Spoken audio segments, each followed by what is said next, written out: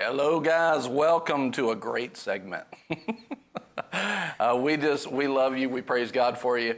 Listen, today we're talking about voter mentality in the series on stinking thinking, and share the broadcast. Share the broadcast. Like and subscribe. I got rickrolled on something like yesterday. What was that? Oh no, it was the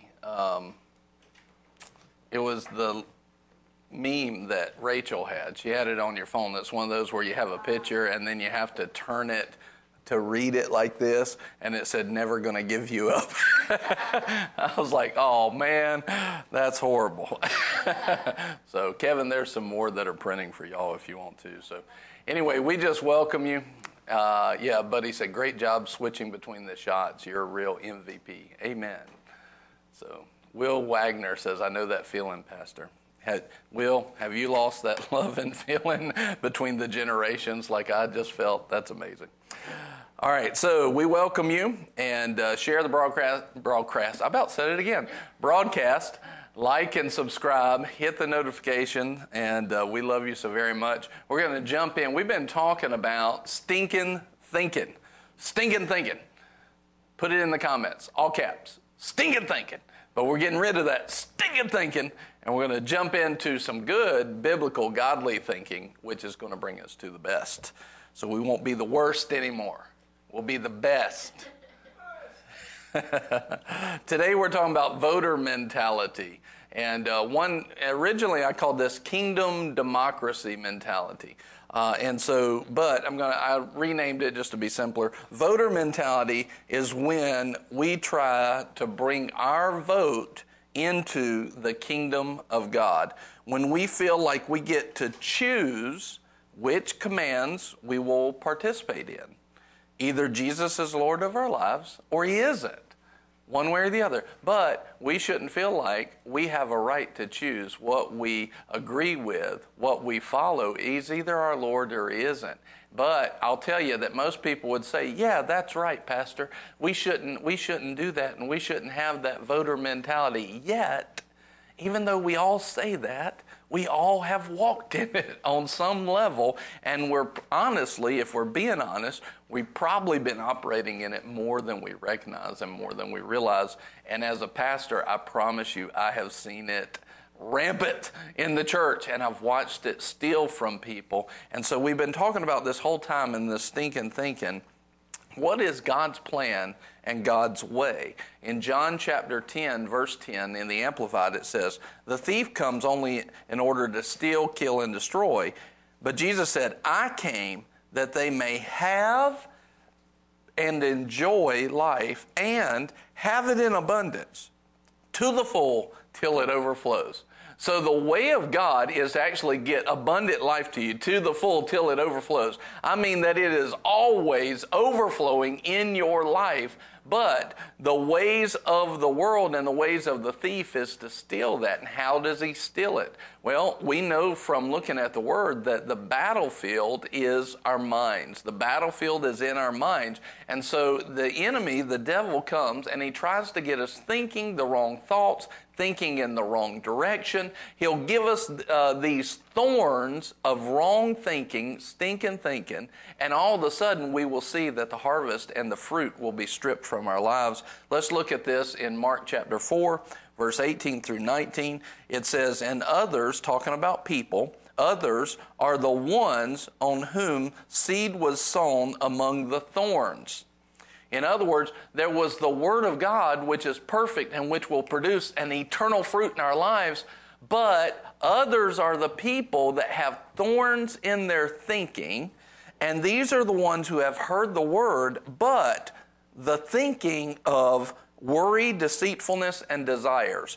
But the worries of the world and the deceitfulness of riches, or the deceitfulness of worldly thinking towards riches, and the desires for other things enter in, choke the Word, and it becomes unfruitful. So in other words, when we have stinking thinking, it's going to choke the harvest, the good things that God wants to get to us. He wants to get the greatest things to us, but we've got to be the kind of people that'll say, Lord, I'm going to think like you think. I'm going to go after you. I'm not going to sit here and let this world tell me what to think and let a corrupted world teach me corrupted thoughts that then corrupts my harvest, corrupts my destiny, corrupts the fruit in my life. I'm not letting it happen. No, Lord, I'm going to go after your word. I'm going to see your word, and I'm going to walk in it. And the way that we're talking about today is a voter mentality, is a stinking thinking, and we want to get rid of it. We want to identify and get rid of it. Yesterday we talked about trophy mentality, talking about socialism. What does God say about socialism? What does God think about socialism? We looked at that. If you haven't seen that, click the link here in the archive and go back and tell us, in the comments how that's helped you, how it opened your eyes. But go watch that on trophy mentality. It's a big, big deal. And there's a strong point as you get to the end, as it unwraps itself and unveils itself. It's really, really cool. I had a lot of people afterwards, after the broadcast yesterday, tell me about that trophy mentality, that when they got to those points and they let it unwrap itself and build itself, all of a sudden they saw a very strong point in there. We want you to know it so that you'll walk in the fullness of the fruit that God has for you. So just giving you a little bit of a look at a democracy is simply a government run by the people, or a majority rule, generally by voting. Now, here in America, we've been raised in not a democracy 100%, but what's known as a democratic republic. So we actually vote for people to represent the people. So we have representatives. So we have the House of Representatives, we have the Senate. In other words, they will then enact laws and vote for us. That's a democratic republic. But democracy part of it is, or the voting part is, where we vote for them to represent us. And what that also tells us is anybody that's in that seat should not just give their own ideas and follow their own thinking. They should be a representative of the people. So in other words, one of the things that they should do is, if the majority of their state they disagree with, but the majority of their state believes a certain way, they're not supposed to represent themselves or a party. They're supposed to represent the people. That's the way it's supposed to work. And if they're not doing that, we should know that they're not doing their job, and then we should vote them out. That's where the democracy comes in. So here in America, we've been raised in a democratic republic, and overall, we know how good it is. It beats socialism or a dictatorship all to pieces. But we can get way off when we try to bring democracy into the kingdom of God, which is actually a theocracy. In other words, it's not run by the people, it's run by God. And it's not a voting thing. It's not where the Lord opens it up for all the people in the kingdom to vote on what God should do. No, He votes, and He alone votes. And He has that. Why can He do that? Why is that good? And why is that okay? Because He is perfect and absolute love, and He is completely, absolutely holy, and in Him there is no darkness at all. So any choice that He makes is always going to be love. It's always going to be the best, because that's who He is. So a lot of times He will ask us to do things that our limited knowledge or limited sight or our corrupted nature will say do something else. But because God's asking us to do it, it's always opportunity for increase. Write that in the comments right now, whether you're watching live or in the archive. If God asks us to do something, it's always opportunity for increase. It's always opportunity for increase. Why? Because His love demands that it be the best. In other words, because He is perfect love, because He is perfect holiness, He is light, and in Him there's no darkness at all, then you start to see that He can't give something that wouldn't be a blessing to you. He can't bring something about to you, if you're listening to what he says, that would be a curse to you. It's never going to take you backwards. It's always going to take you forward. Now, we might not be able to see all of that, but that is who he is. If God asks us to do something, it's always opportunity to increase. Thank you for everybody that's dropping the comments in there. I really appreciate that. All right, now, ask them to refresh those comments, please. All right, now, one of the things that I want you to see is this. God's kingdom is not a democracy. It's a theocracy. And watch this. There is no one that has a stronger or more effective vote than God does. There's no one that has a stronger vote or a more effective vote than God does. And watch this, for us to think that we have a vote literally says, I think I know better than God. No, why would I even suggest, hey God, I think you ought to do this? Why would I even suggest that? Like he can't see it, like he doesn't know it, like he doesn't have the power to handle it all. Why in the world would I think that I can give him a vote that's going to supersede his wisdom and knowledge and his love?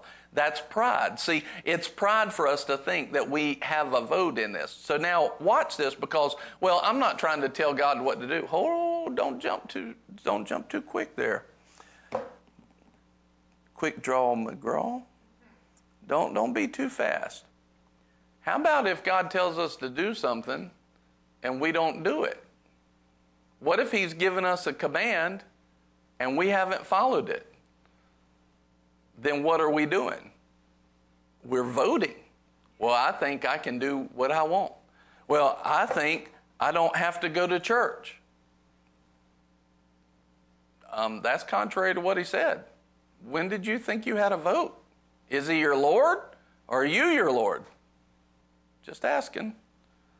So a lot of times, and what about I need to be patient and gentle and merciful and forgiving and not gossip and not blow the horn at somebody when they don't take off within 2 seconds of the light turning green. Oh, that's voting too? Yeah, that's voting too. That's actually saying I have a vote in this and I get to choose which ones I'm going to listen to and which ones I'm not going to listen to. That's having a vote. That's a voter mentality. We're going to talk a little bit more about it, but let's watch this. A voter mentality is expecting to have the power and love of God flowing in our life while operating like God's kingdom is run by popular opinion, or that we can debate with God and he will change our mind. So now watch this. A voter mentality thinks, I get all these good blessings from God, but I don't have to do it his way. I'll do what I think I should do. Now, wait a minute. Either God's in charge and he's the Lord. See, a lot of people want Jesus as a Savior, but not many people want Jesus as Lord.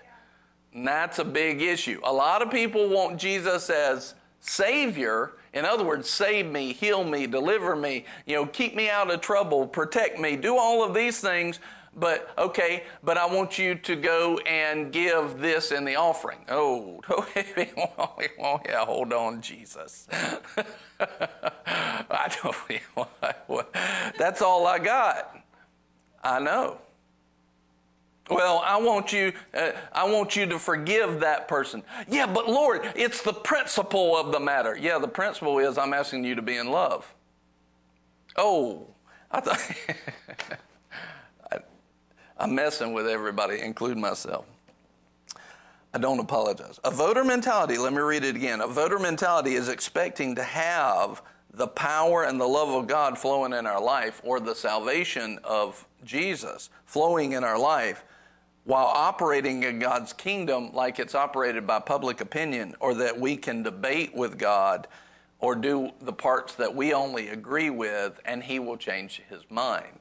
He's not going to change his mind. Love is love. Holiness is holiness. It's who he is. He told us those things because they will bless us, not because they'll keep us away. One time the Lord asked me to go and to forgive somebody that had done wrong to me. So this person had done something wrong to me, and most people, when I tell them the story, everybody's like, oh, God, that's bad, and so this person had done something wrong, and then the Lord started preparing me for ministry, and he said, I want you to call that person up, and I want you to ask them for forgiveness. And I was like, Lord, I'll do what you're asking me to do, but like, you were there, right? Like, you saw what happened. you like, I'm not thinking about this wrong, am I? Like, did I do something, or was it him? like you were there. Like, why am I apologizing again? And that was kind of how the conversation went in my head. And no, it wasn't you, Kevin. And he said, if it's me, I repent. And no, it wasn't you. This was years ago. And I said, okay. And so the Lord said this. He said, I want you to apologize to him for holding it against him. I was like, ooh, that means I'm going to have to tell him that I held it against him. I was like, I didn't want to do that. But by this time I'd learned not to have voter mentality with the Lord. And I said, okay. I said, do you mind if I take a little bit of time and I get my heart right? Because I don't want to call and say it but not really mean it with my heart. I see what you're telling me to do. Let me get my heart right. So I got my heart right on it, and I called him and I repented. And honestly, it was one of the best things I ever did in my life. But logically, it seemed like the most illogical thing I should ever do. It didn't seem like I had anything in it didn't seem like I should have done that, needed to do that. It didn't seem like that at all. It just seemed like it was illogical and all these things. And what I could have said if I had a voter mentality is, Lord, no, I can't apologize. It's the principle of the matter. They need to apologize to me. That's the way the world would teach us to think in stinking thinking and the thorns. But because I didn't take a voter mentality with the Lord, actually, as I did that, it opened up one of the biggest blessings I've ever had in my life because of that conversation. God knew that. He knew how to get some junk off of me and to open up a fellowship again. But I had no idea. I didn't know that. I thought it was kind of crazy when he asked me. Praise God that I just listened to a loving Father who knows what I need, and he had the best for me. He's so good. He's so loving. So a lot of times a voter mentality is trying to get the power and the grace and the saving power out of God.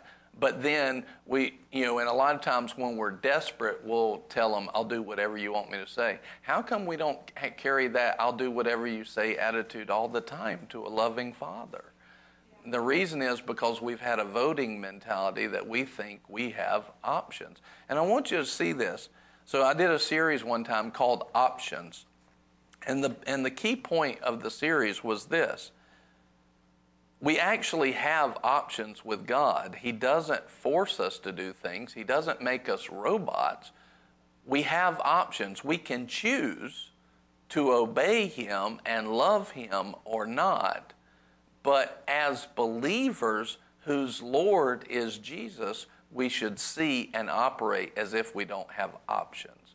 So he gives us a vote to choose to be obedient. Remember, if you're willing and obedient, you'll eat the good land. Not everybody's eating the good land because they're either not willing or they're not obedient. God gives us a choice to be obedient or not. But as believers, if we choose to not be obedient, we're shooting ourselves in the foot.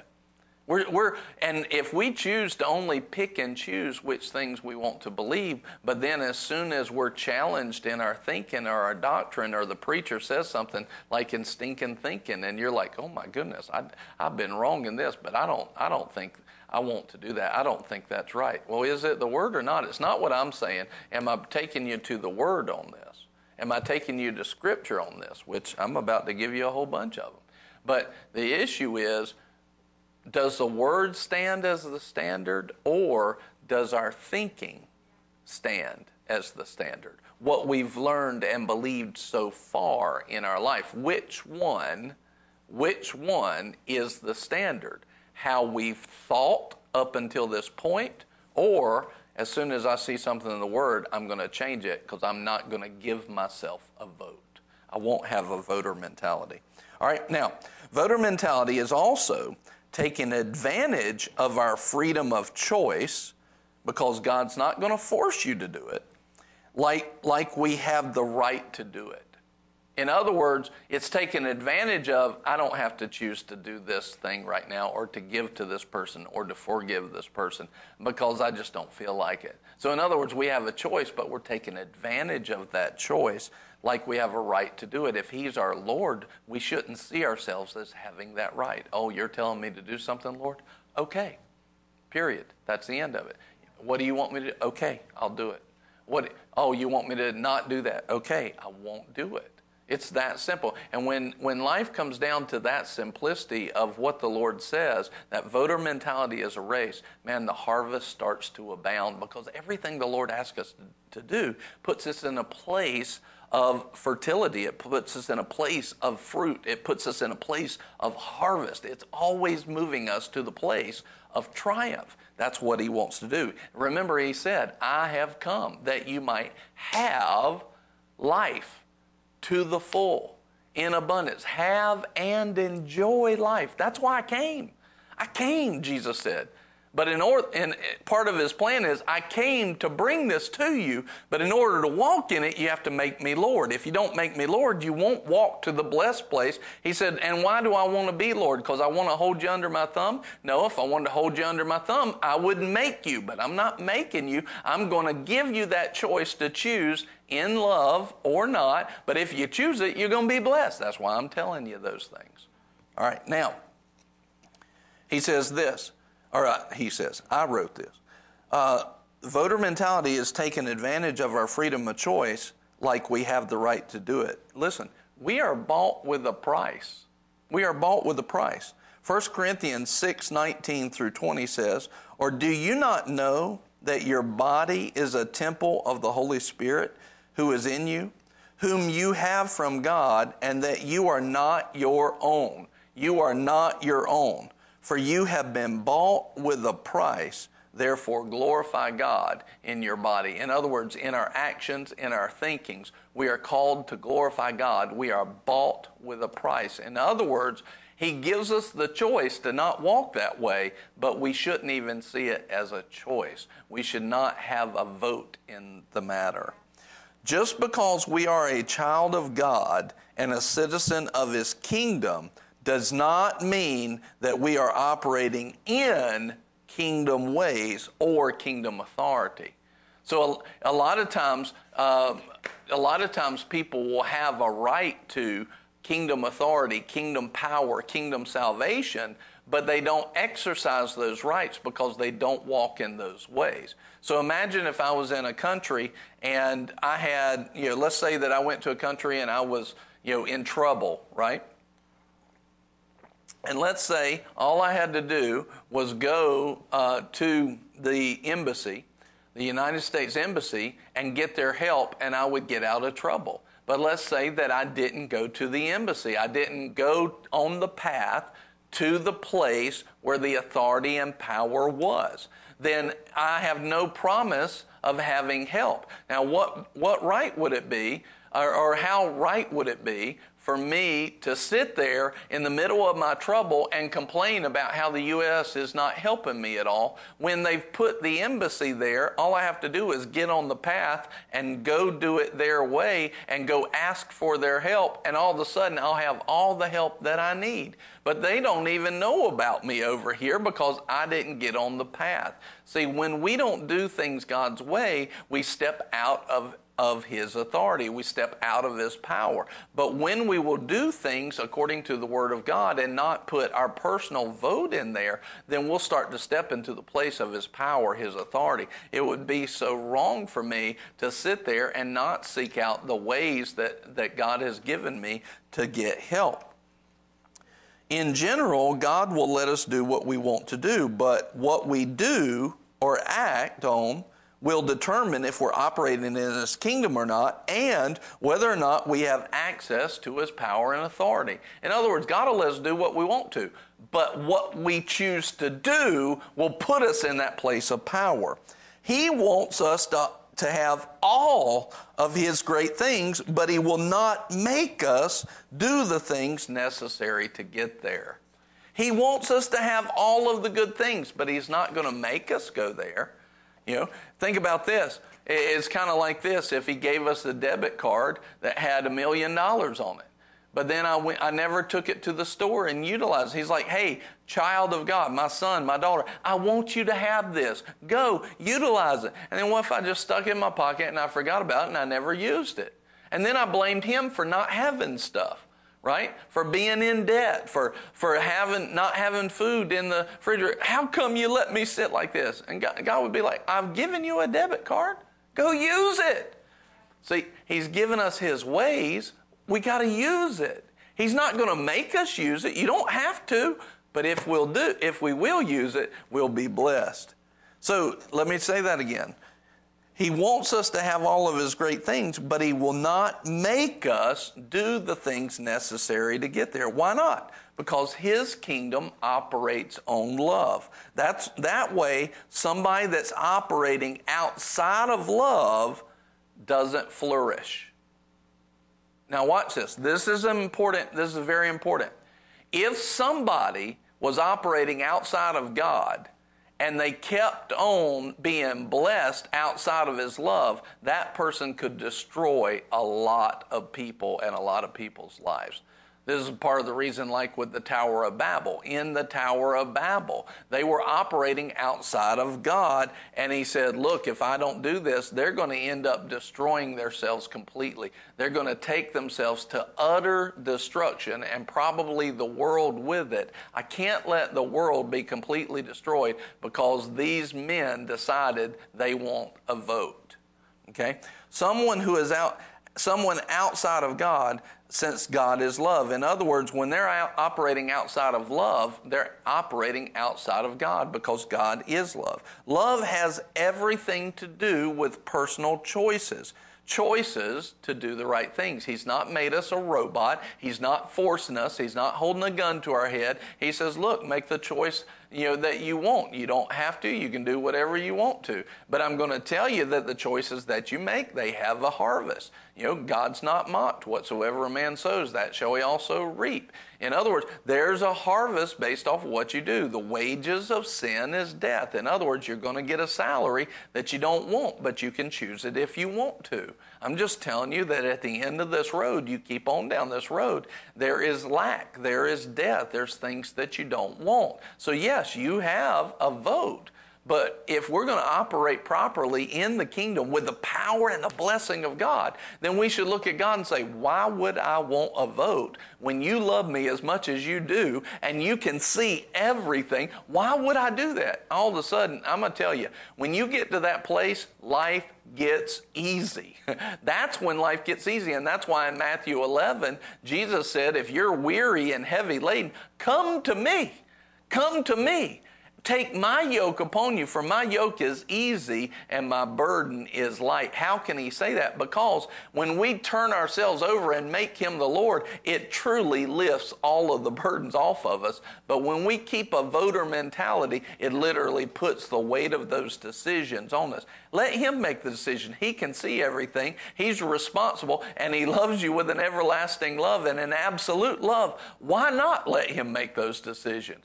What's he going to do? Is he going to zap you for following his direction? No, he's going to bless you. He's going to say, look, if you're willing and obedient, you'll eat the good land. I'm not withholding any good thing from those who walk uprightly, for those who let me make those choices in my infinite wisdom and knowledge, God says. If they'll let me make these choices, I'll put them in the right place, the right time, doing the right thing. He chose to love on us by giving us everything in Jesus. We now choose to love on him by giving him everything through the empowerment of Jesus. Now hear that. You can tell a person's character by what they do when they have absolute power in this world. When somebody has the power to do anything they want, what choices do they make? Right? If somebody is running, we talked about this a little bit yesterday. Look at what God did. He has absolute power over the whole universe. Romans 5, verse 6, verse 8, and verse 10 says that we were enemies, we were sinners, and we were helpless. Helpless, sinners, and even God classified us as his enemies. At that moment, what does any other person with absolute power in the earth do? Just zaps the whole earth.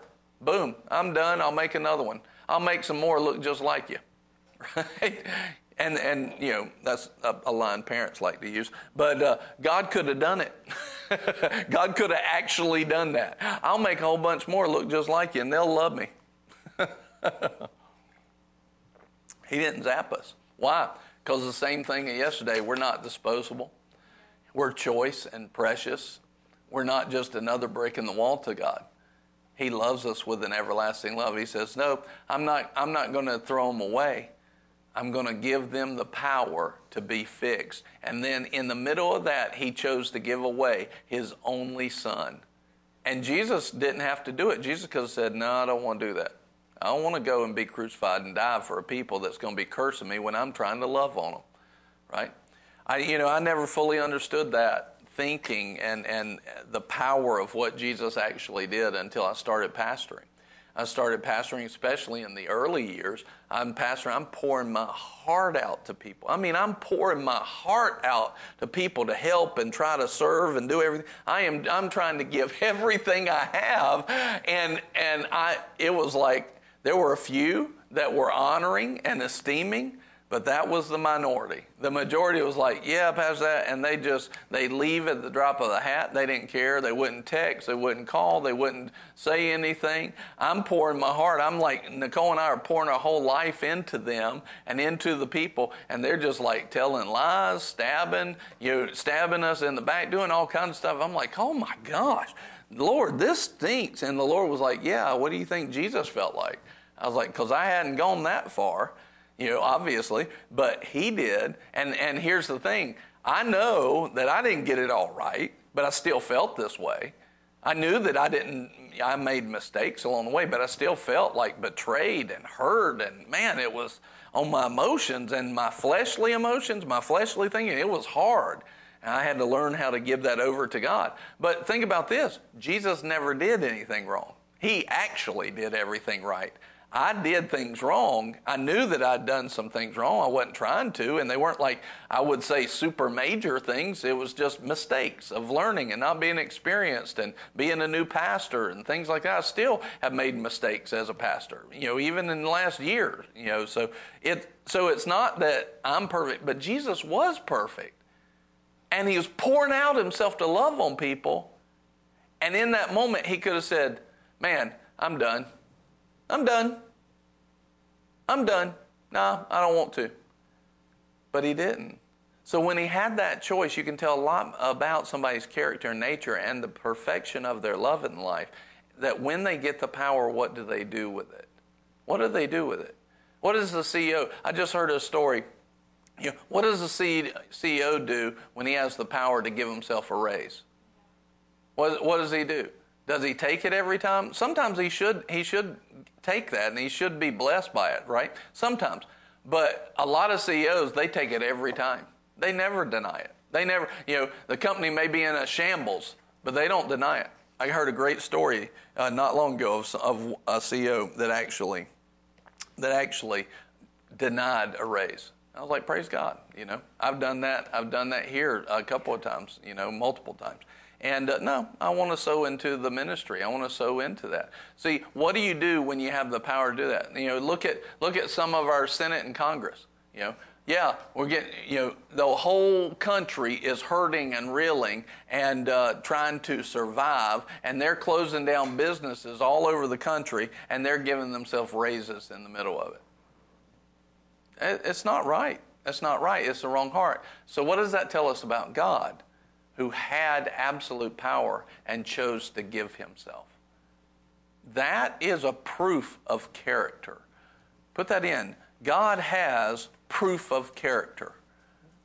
God has proof of character. If you read those verses that they put in up there, Romans 5, 6, 8, and 10, when we were at our worst, that's when Jesus died for us. He has proof of character. That should tell me that if he's got proof of character, and it's not just, it's all over the place. God has proof of character.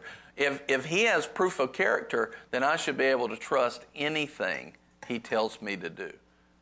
Because I don't have the proof of character that God does. We don't have the proof of character that God does. But God has proof of character, and it's lasted now for thousands of years that we have recorded. God has proof of character. We should be able to trust him. Now watch this. He said, he chose to love on us by giving us everything in Jesus. Romans 8:32, it says, he who spared not his own son. Right? In other words, if he gave us his son, his only begotten son, how much more will he give us freely all things? In other words, he has proof of character by giving us his only child. How much more will he freely give us all things? God's not withholding things. God's trying to get things to us. And if he gave us everything through Jesus, we now have the choice to love on him by giving him everything through the empowerment that Jesus gives to us. In other words, Jesus, empower me to give you everything. That's the choice that we need to make. So see, we really need to vote once, and then drop the voter mentality. I make you Lord. And that's the last vote that we have. After that, it's, what do you want me to do, Lord? I'll do it. He has designed his kingdom to function and be empowered by love. John 14:21 in the New Living. Those who accept my commandments and obey them are the ones who love me. Hear that. Those that accept my commandments and obey them are the ones who love me. And because they love me, my Father will love them. And I will love them and reveal myself to each of them. Therefore, proper kingdom operation is taking the leading of God and moving on it. The leading of God, not voting on it. I take his leading, and that's the end of it, and I move on it. Anything not generated from God is not of his kingdom. If he's not the origin of it, then it's not of his kingdom. Any idea, any action, any plans, any strategies, any habits, anything, if God's not the origin and the source of it, it's not of his kingdom. When it comes to really living an abundant life without knowing him, without relationship, we really have nothing. When it comes to abundant life, if I'm not hearing from him to be obedient, if I'm not hearing what his vote is, what his choice is, then I don't really have anything if I don't have that relationship. Here's some important points. 1, his kingdom is what it is. It doesn't change because it's already perfect. And in his kingdom, he is the king. And because of his great love, what he says is always going to be perfect and best. So now I want us to see that. We're not going to change his kingdom. We're not going to change him. His kingdom is what it is. It doesn't change. It works the way that it works. He set it up to function a certain way. We don't have a vote in it. We don't have a better idea. It is what it is. And so you're not, well, I don't like that it tells me to do that. It doesn't matter what we like or what we think about it. It is what it is. And who are we to tell the creator of the universe what we think on it and what we think is better? Where did we get the very smarts that we're touting? If we have any wisdom, that came from him. He was the one who gave the wisdom. He already knows what you think. He already knows every idea like that. Why do we think we need to have a vote in that? Why don't we just say, Lord, you said it, I'm doing it, done. Done. I'll tell you, it's interesting because this is something for me. I think not everybody thinks this way and not everybody operates this way. But for me, this has actually been an area that is easy for me. I don't have any issue saying yes, sir, to him as soon as I know that it's him. And now, my flesh might not want to do the thing he's asking me to do, but as far as in my core, it's easy for me to just say yes, sir. And that's how I was raised, and my life has, continued in areas that make that an easy choice for me. I understand not everybody has that, but that is something that I can say has been one of the biggest benefits in my life, is that it was easy for me to say, this is your vote, Lord. I don't have a vote. Let's do what you're saying. And as I did that, the simplicity of life took the pressure off. Like when I know that he's made a vote and he's given me a direction, it takes the pressure off. It's easy. It's the easy button. All right. Important points. Number one, his kingdom is what it is. It doesn't change. And because of his great love, he's the king. And because of his great love, whatever he says is always going to be perfect and best. 2, the earth's ways and the earth's governments may change, but God does have an opinion on what works best, and he does have an opinion on who he wants in certain places or in certain offices. In other words, there's, governments, the ways of the world, they change, but God has an opinion on how they should change. But it's up to us to actually enact what God says. 3, our life and our way of governing our life may change.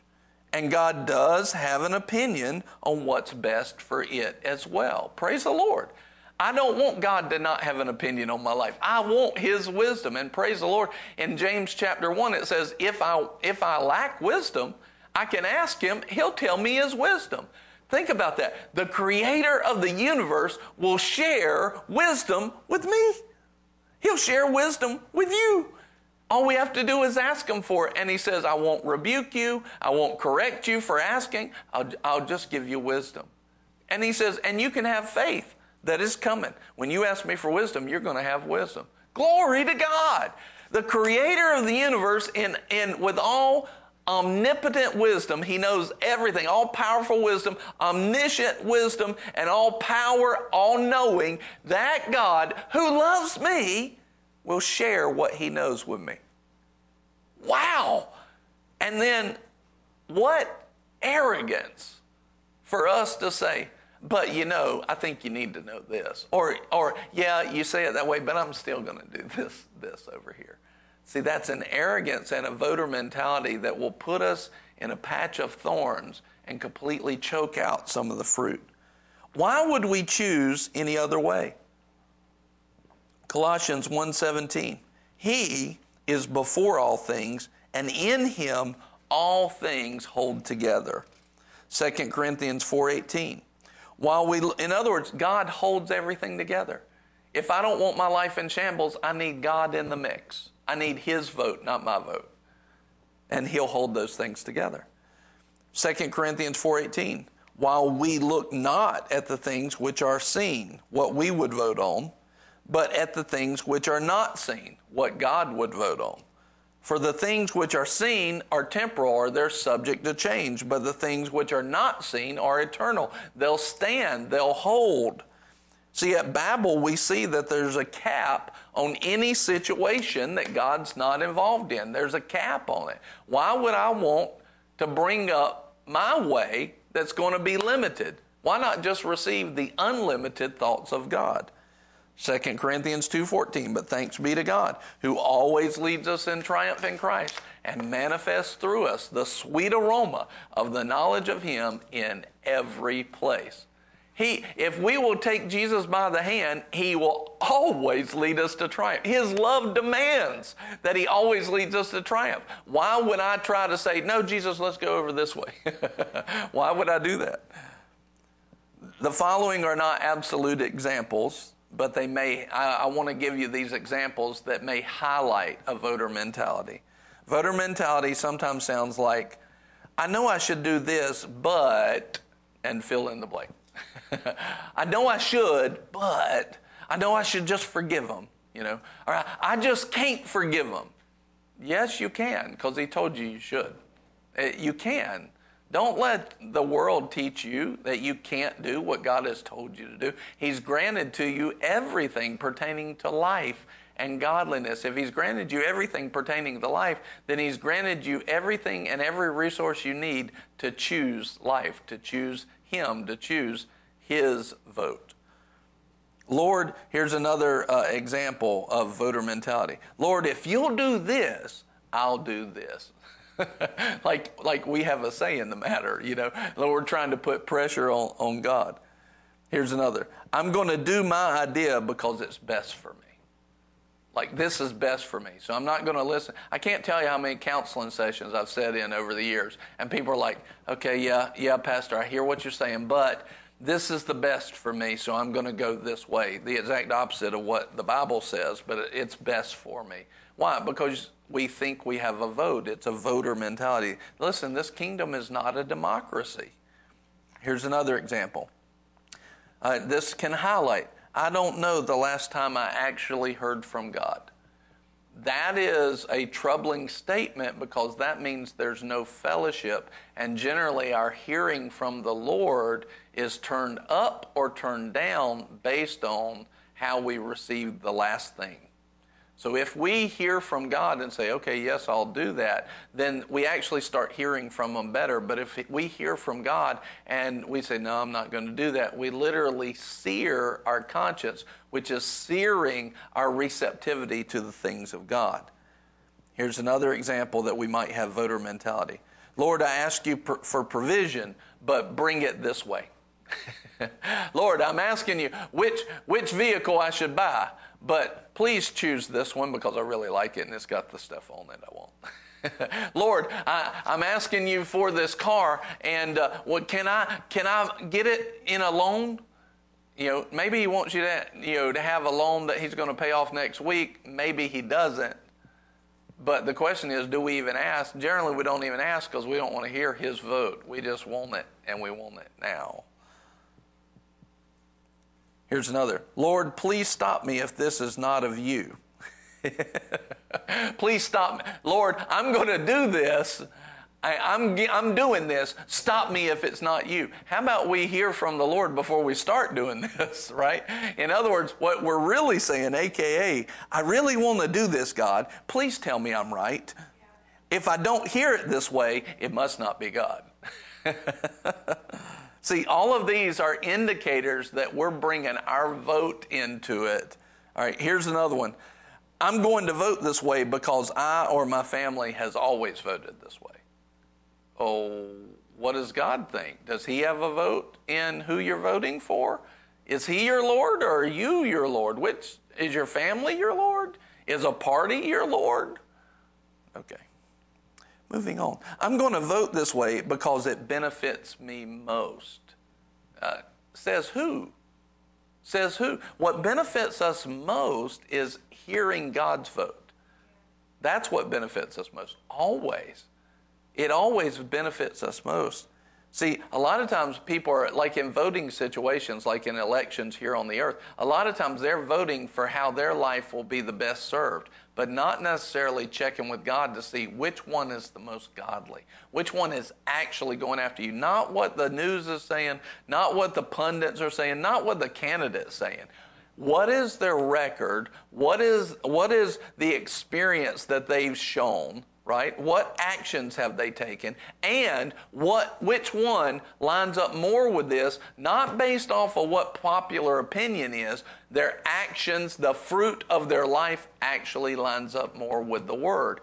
Which one's more godly? That's what God's already said about that. He's already shown us how to vote. It's which one is more biblical. All right, now watch this. So when we say, I'm going to vote this way because it benefits me most, we're putting a vote in God over God's vote.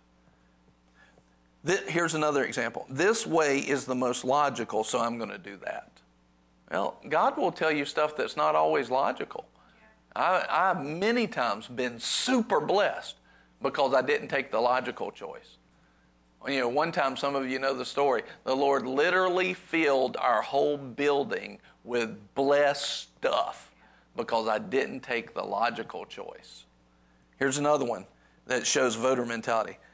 It is a statement sometimes we say when we think we have a vote. Well, God gave me a brain, so I'm going to use it. That's not necessarily a bad statement until you use your brain and don't check with God what His opinion is. Here's another one. And sometimes He's already said it 1,000 times, it seems like, in the Word, but we don't want to listen to that portion of it. Let me give you an example of this. Well, God gave me a brain, so I'm going to use it. Okay.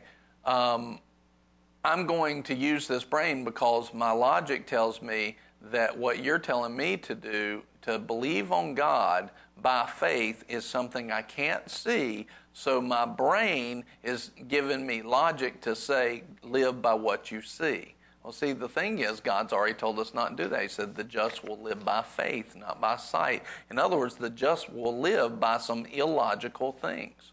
The righteous people of God live by some illogical things. It says preaching will look foolish. So some people will say, now watch this, some people will say, listen, don't tell me I don't have faith. I did have faith and it just didn't happen. God says if you believe in your heart and you confess with your mouth, you will have what you say. Either God's lying or you are.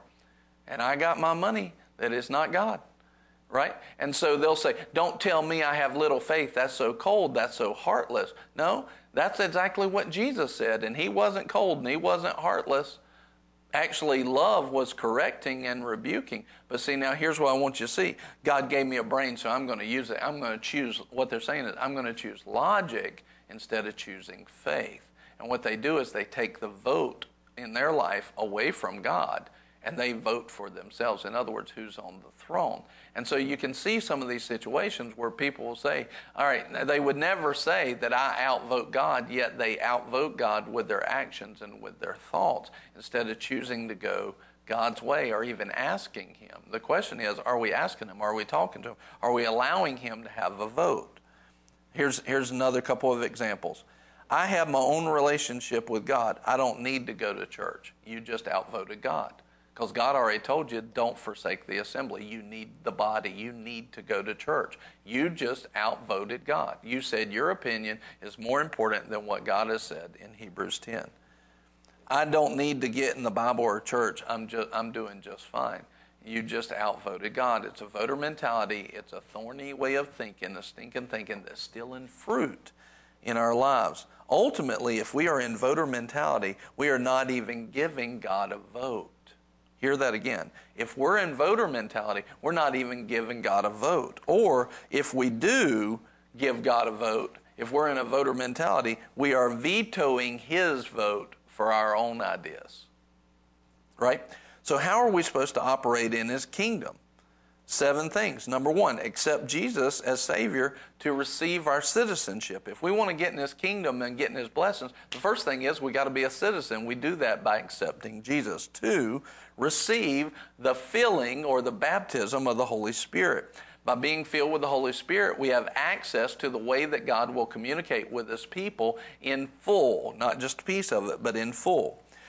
3, accept as a child that his ways always work best and are always for our good. Accept that as a child. 4, get to know him and his character through relationship, through a fellowship with him. Prayer, the word, worship, and church. 5, listen for his voice. Don't just walk through life thinking he's never going to talk to you. He wants to talk to you. 6, when we know it's him and the timing is right, move on it without question or hesitation.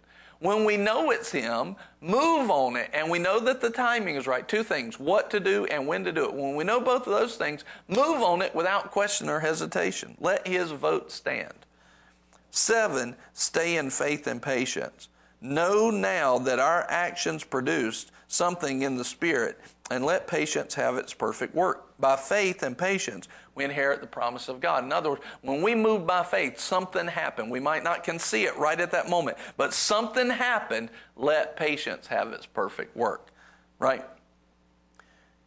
One of the things that I want you to see, 1 Corinthians 6:12 said, all things are lawful for me, but not all things are profitable. All things are lawful for me, but I will not be mastered by anything. So now here's the thing. A lot of times when we feel like we have a vote, it's lawful and legal for us to choose our own path, to choose our own way, but that doesn't mean it's profitable. See, we have a vote, but we should not act like we have a vote with God because of His great love and His great plan for us. His way is always the best for us. So let's choose His way and not take His vote away. But let's give our vote away to Him and hear what He says. When we're willing and obedient, we will eat the good of the land. We'll be blessed with all these major blessings in our lives. God wants to bless you. Put that in the comments right now. God wants to bless me. God wants to bless me. Amen. One of the things, I do want to bring this up before we leave, and so sometimes you do see situations where God wants you to vote. But these are not situations, these are situations that God gives to us. For example, Abram.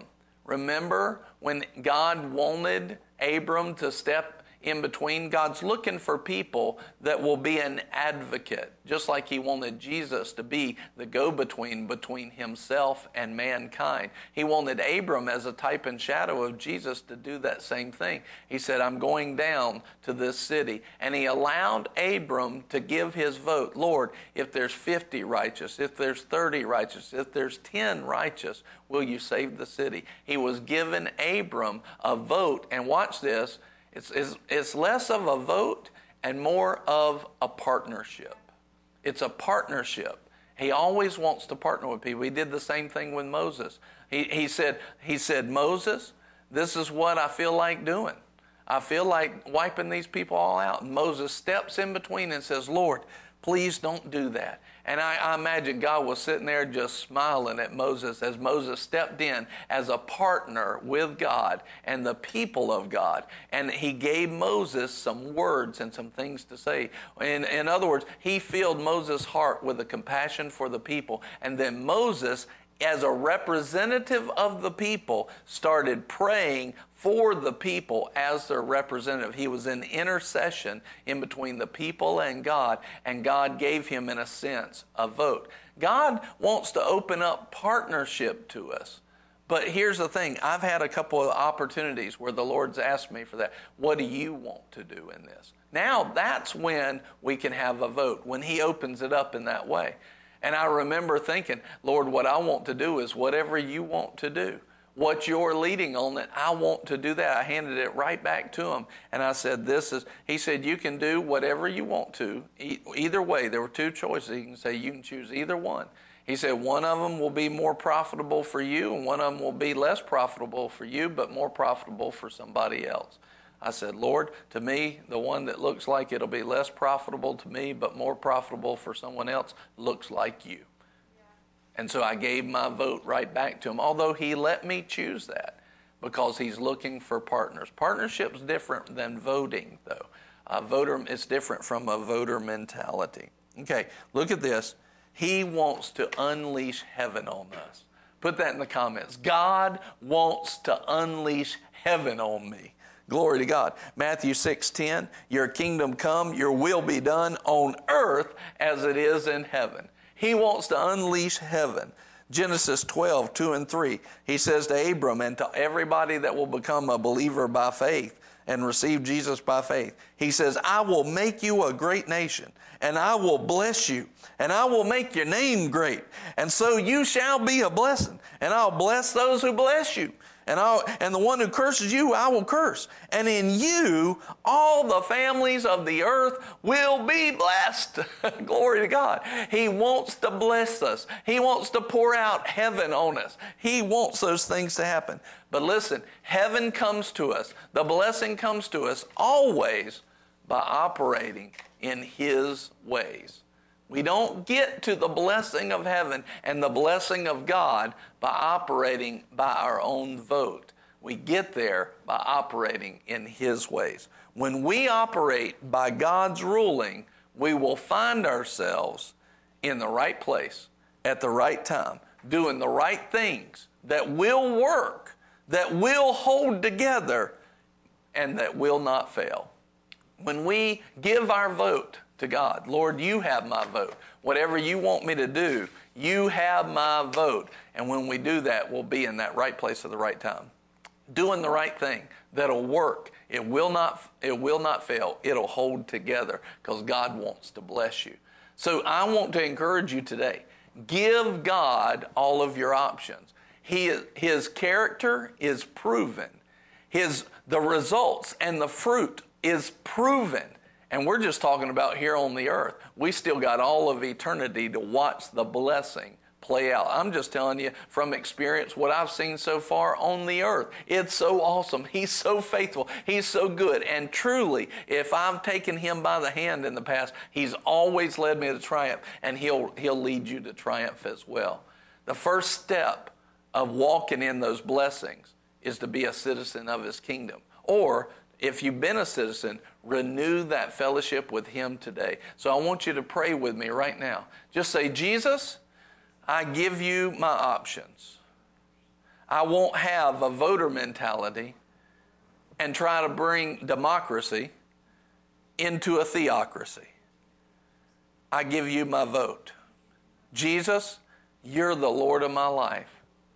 And I know that anything you ask me to do will be opportunity for increase. And I ask you to bless me. I believe in your love for me, that you took my sins on you, that you took it to the cross and the grave, and I believe that you died for me. And I believe that God raised you back to life. If I've had anything in my life, any sin, any voter mentality that stood in the way, I just confess it to you right now. And I ask you to forgive me. And by faith, I receive that forgiveness. I have it now. I'm free, I'm whole, and I'm full of life.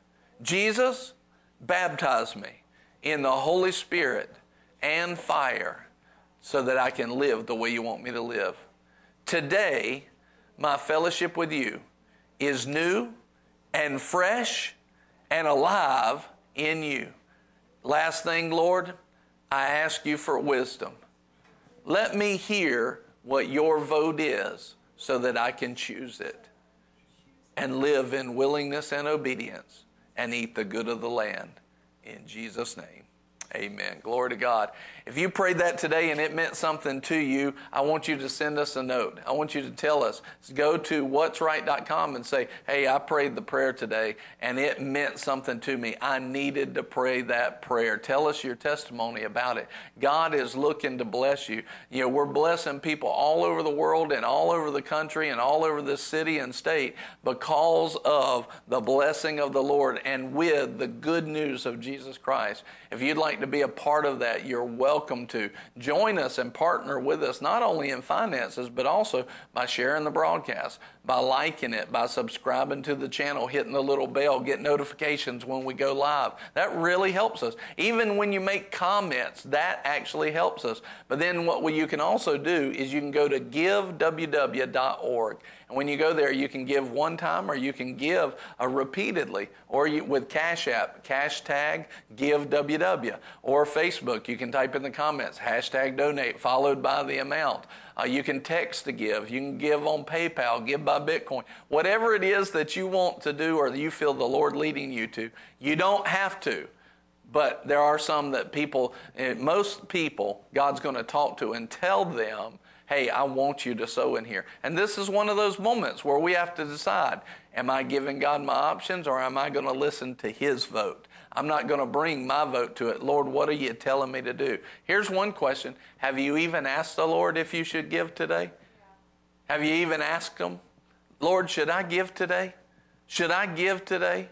A lot of times people don't even ask that. They don't even seek the Lord. They just assume they shouldn't, or they assume they should. Don't assume.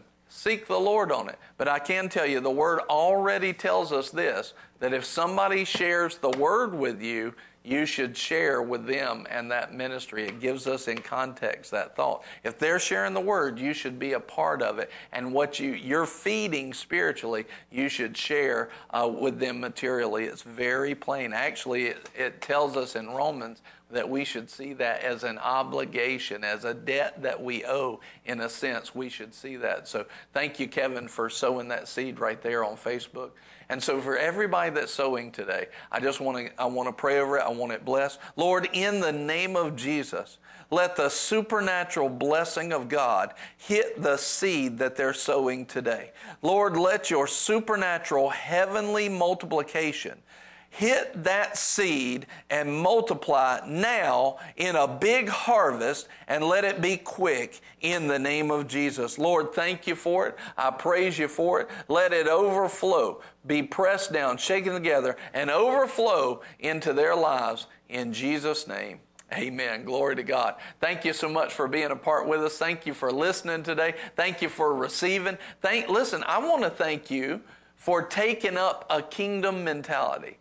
Not a stinking thinking mentality, but a kingdom mentality. When you actually say in your heart, Lord, I'm not going to have a voter mentality with you anymore. I'm going to hear your vote and apply your vote in my life. When you do that, you help advance the kingdom. It starts in the kingdom immediately surrounding you, but if you keep doing that, it'll start to advance the kingdom in much larger ways. And so for making that choice today, thank you, because you just advanced the kingdom of God, and you just advanced the kingdom of our Lord. And thank you for that. That is a great and mighty thing. We praise God for you. Tomorrow is going to be a great one. Let me pull it up and tell you exactly what it's called here. Tomorrow we're going to be talking about identity theft and identity theft mentality. This is a huge one. This is huge. Identity theft mentality. Are you ready? I'll see you tomorrow. I love you. Here's Barrett. Thanks for being on with us today. We will be back tomorrow at 11:30 a.m. here on Lunch Plus. If you haven't done it yet, go ahead and sign up to be notified when we go live. We won't blow up your phones. We won't do all that stuff, but we do want you to be aware anytime we do go live, because it's always, well, most always the word of the Lord. Sometimes it's us eating pie. Who knows? Either way, it's going to be great. But we want you to sign up and get notified. You can subscribe to our YouTube channel. You can like our page, all that good stuff. And you can go to What's Right, WRIGHT.com, and sign up for our email newsletter, so that way you never miss out on anything going on.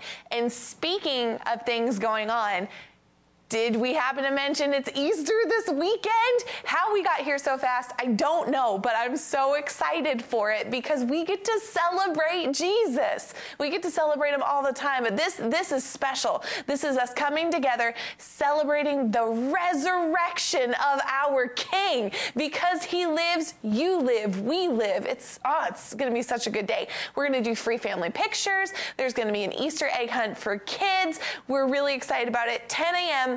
here at Boomerang in Albemarle, North Carolina. If you don't have a church, or if your church maybe isn't open yet, we want you to be able to come and worship Jesus freely assembled, as the word tells us to do. So if you don't have a place yet, come on to Boomerang. It's going to be great.